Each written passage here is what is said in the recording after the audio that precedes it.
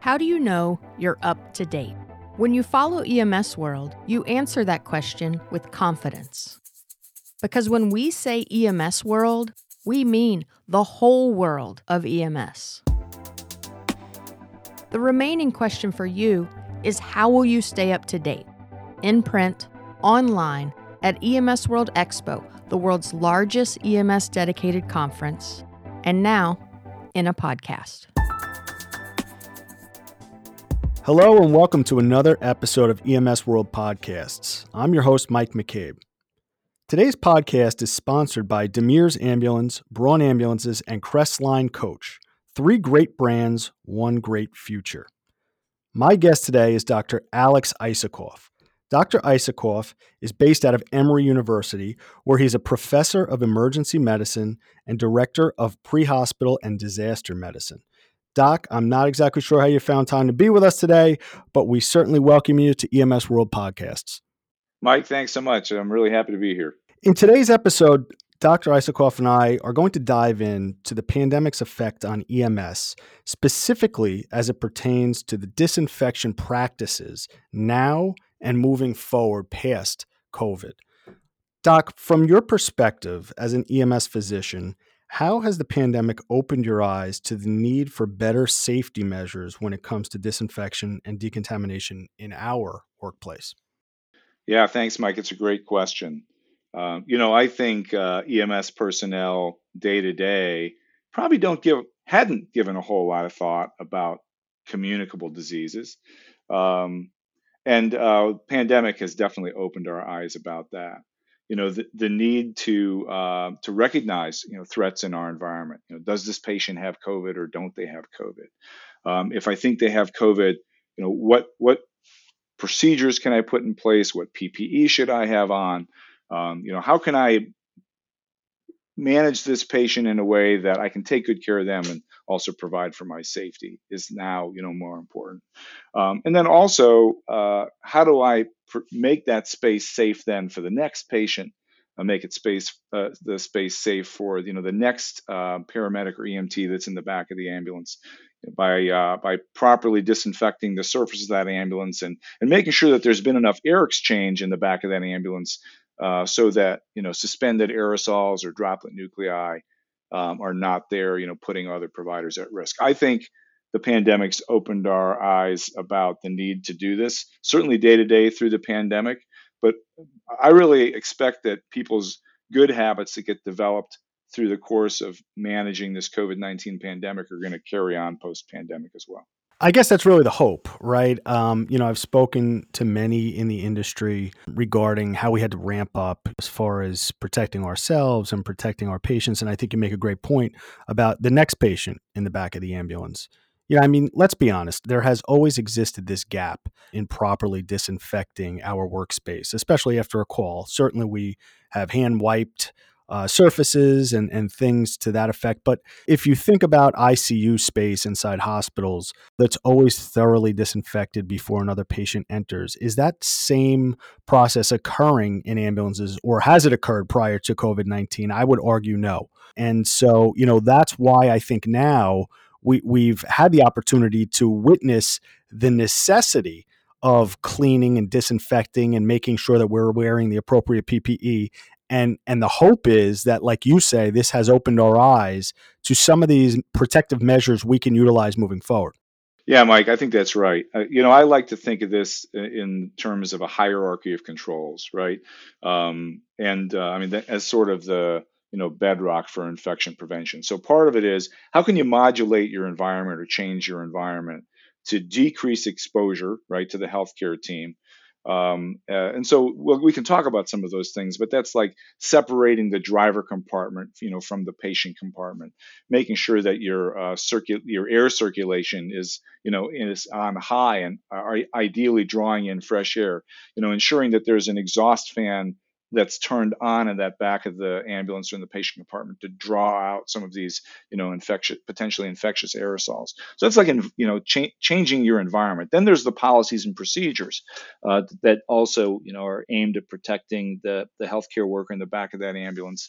Whether that's the donning and doffing of the PPE, the use of hand sanitizer, some of these procedures that we've talked about already for modifying the environment, the proper cleaning and disinfection of the ambulance after a transport, and then ultimately the PPE that the paramedic or EMT is wearing, or the nurse, whoever is in that pre-hospital care environment. This hierarchy of controls is like aimed at making things safe for the healthcare worker back there, and then of course safe for the next patient that comes in that room. Mike, you raised this question about well, what happens after an ICU patient moves out of the ICU before a new patient's put in there. That ICU gets what's called a terminal cleaning, right? A final and terminal disinfection and cleaning. And you started this question by saying you think that the likelihood that EMS is doing really robust terminal disinfection and cleaning between patients is probably lacking. I agree with you. I'm certain that's true in 911 operations, pre-COVID and perhaps during COVID too. When we were dealing with concerns about viral hemorrhagic fever patients like Ebola virus disease, there were procedures in place to ensure that if you had an Ebola person under investigation or confirmed case, that you had some terminal disinfection, guidelines that you could implement by use of an EPA registered disinfectant and wearing the appropriate PPE when you wipe down that ambulance.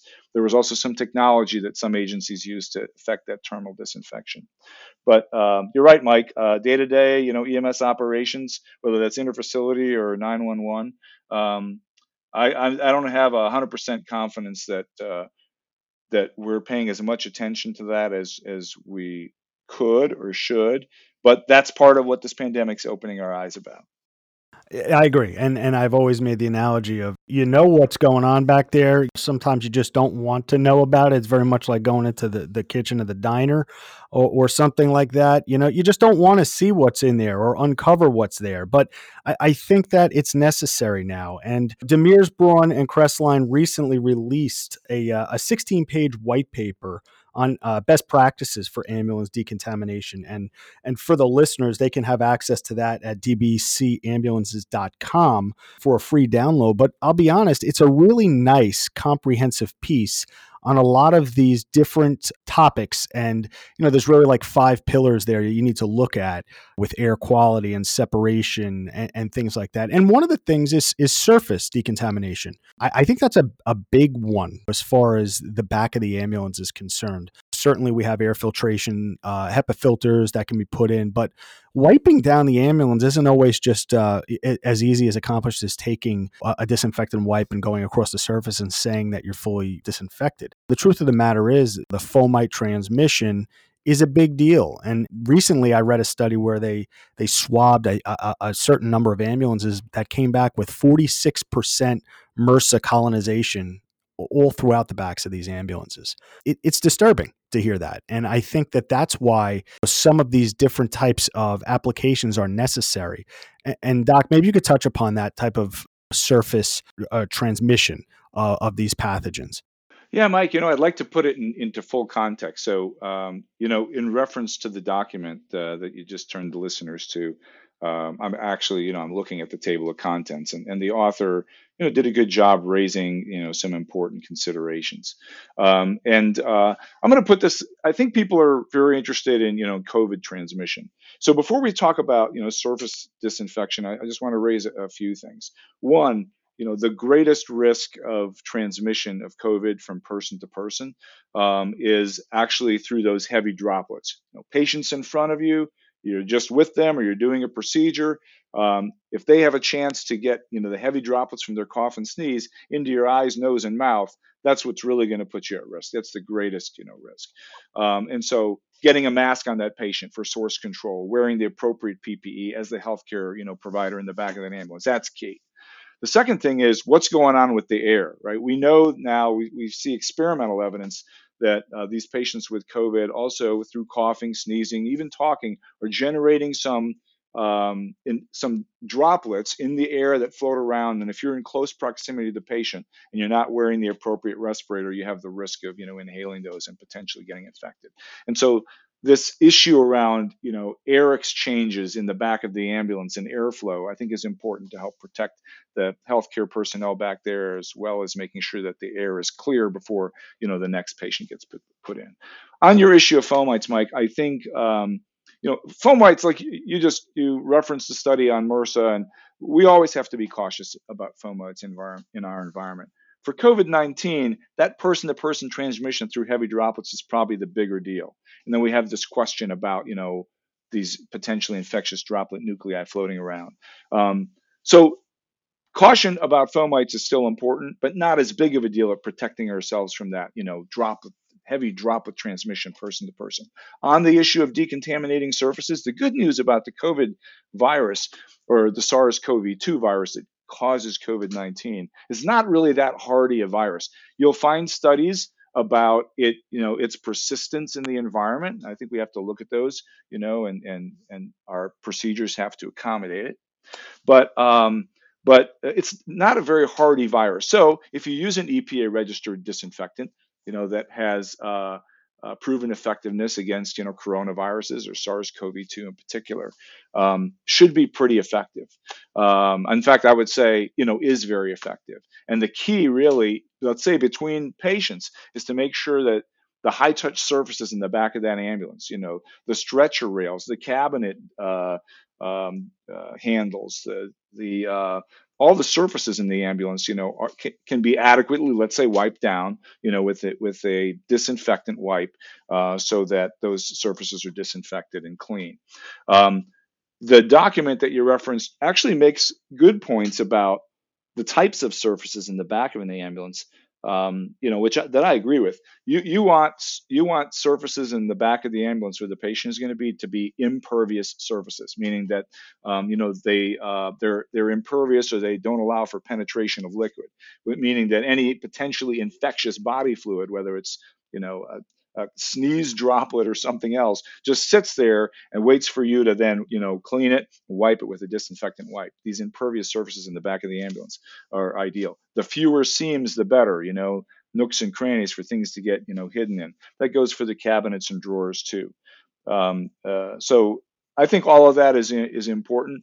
Being able to disinfect these impervious surfaces with EPA registered disinfectant wipes is good, but I also like the attention that was paid to ensuring that we're having adequate air exchange in the back of these ambulances to guard against, suspended aerosols, as well as that physical separation of the driver compartment from the patient compartment to protect, the driver in the front of the ambulance.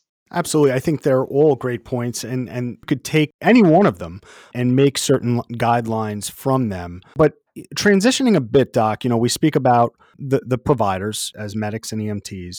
I'm curious as to what your thought process is behind the fear that exists now for the general public getting in the back of an ambulance. As the pandemic rages on, and as we saw the surge here in the Northeast in the late spring, nobody wanted to go to the hospital. Nobody wanted to call 911 unless you were a COVID patient. Do you think that that's something that is going to stick with the general public now because of the fear of possibly contracting the virus from inside the back of the ambulance or within the hospital?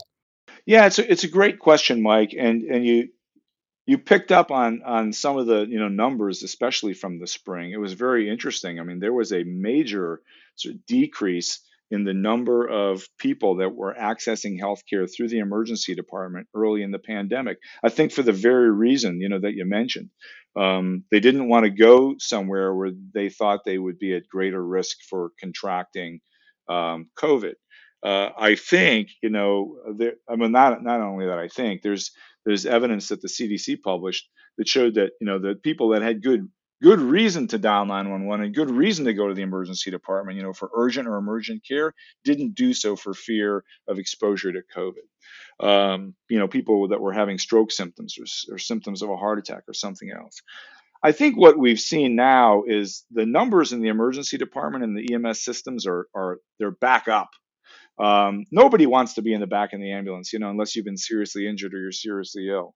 But I think the public has come around to the idea that you can get COVID just through community interaction in a lot of cases, driven by not wearing a face covering and not managing that safe, 6-foot distance, or, getting in places where you eat and drink together and your guard is down. And so I think people are more comfortable accessing 911 system, going to emergency departments when they feel they need to be evaluated. But I think there's an expectation, and one that's, on target, that if you're going to get in the back of an ambulance, that space is going to be adequately cleaned and disinfected,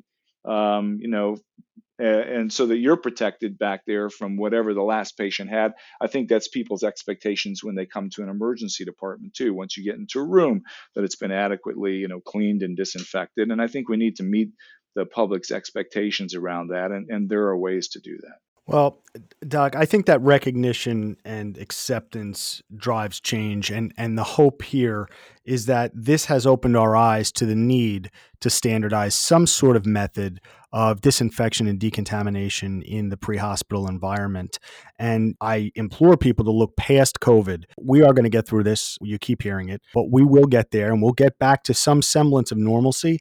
But we need to change the way we do business on a daily basis. And I think that some of the things that we spoke about today, and certainly the white paper done by Demers, Braun, and Crestline outlines some of these best practices. I want to thank again Demers, Braun, and Crestline for sponsoring this and for their piece, which can be accessed again at dbcambulances.com. Doc, I also want to thank you for coming on, shedding some light on this from a physician's perspective, and what you've seen and what you've recognized, and some of the thoughts that you have relative to this and moving forward. It's really been a great pleasure to have you on, so I want to thank you. Mike, no, thank you for giving me the opportunity. I think anything that we can do to inform our EMS brethren or EMS colleagues about how to be safe while they're doing their duty and caring for patients in the community is an important thing to do, and appreciate the opportunity to be part of it. Appreciate that, Doc. This has been another episode of EMS World Podcasts. And just a reminder, mark your calendars. First, EMS World Spring, ready to recert virtually from March 3rd to March 5th. And of course, EMS World Expo coming to us in Atlanta, Georgia, October 4th to the 8th. We will see you in person there. This has been another episode of EMS World Podcast. Thanks for joining us. I'm Mike McCabe. See you next time. This has been an episode of EMS World Podcast. You can find this audio and more like it on the podcast page of emsworld.com. You can also follow EMS World on Twitter, Facebook, and Instagram.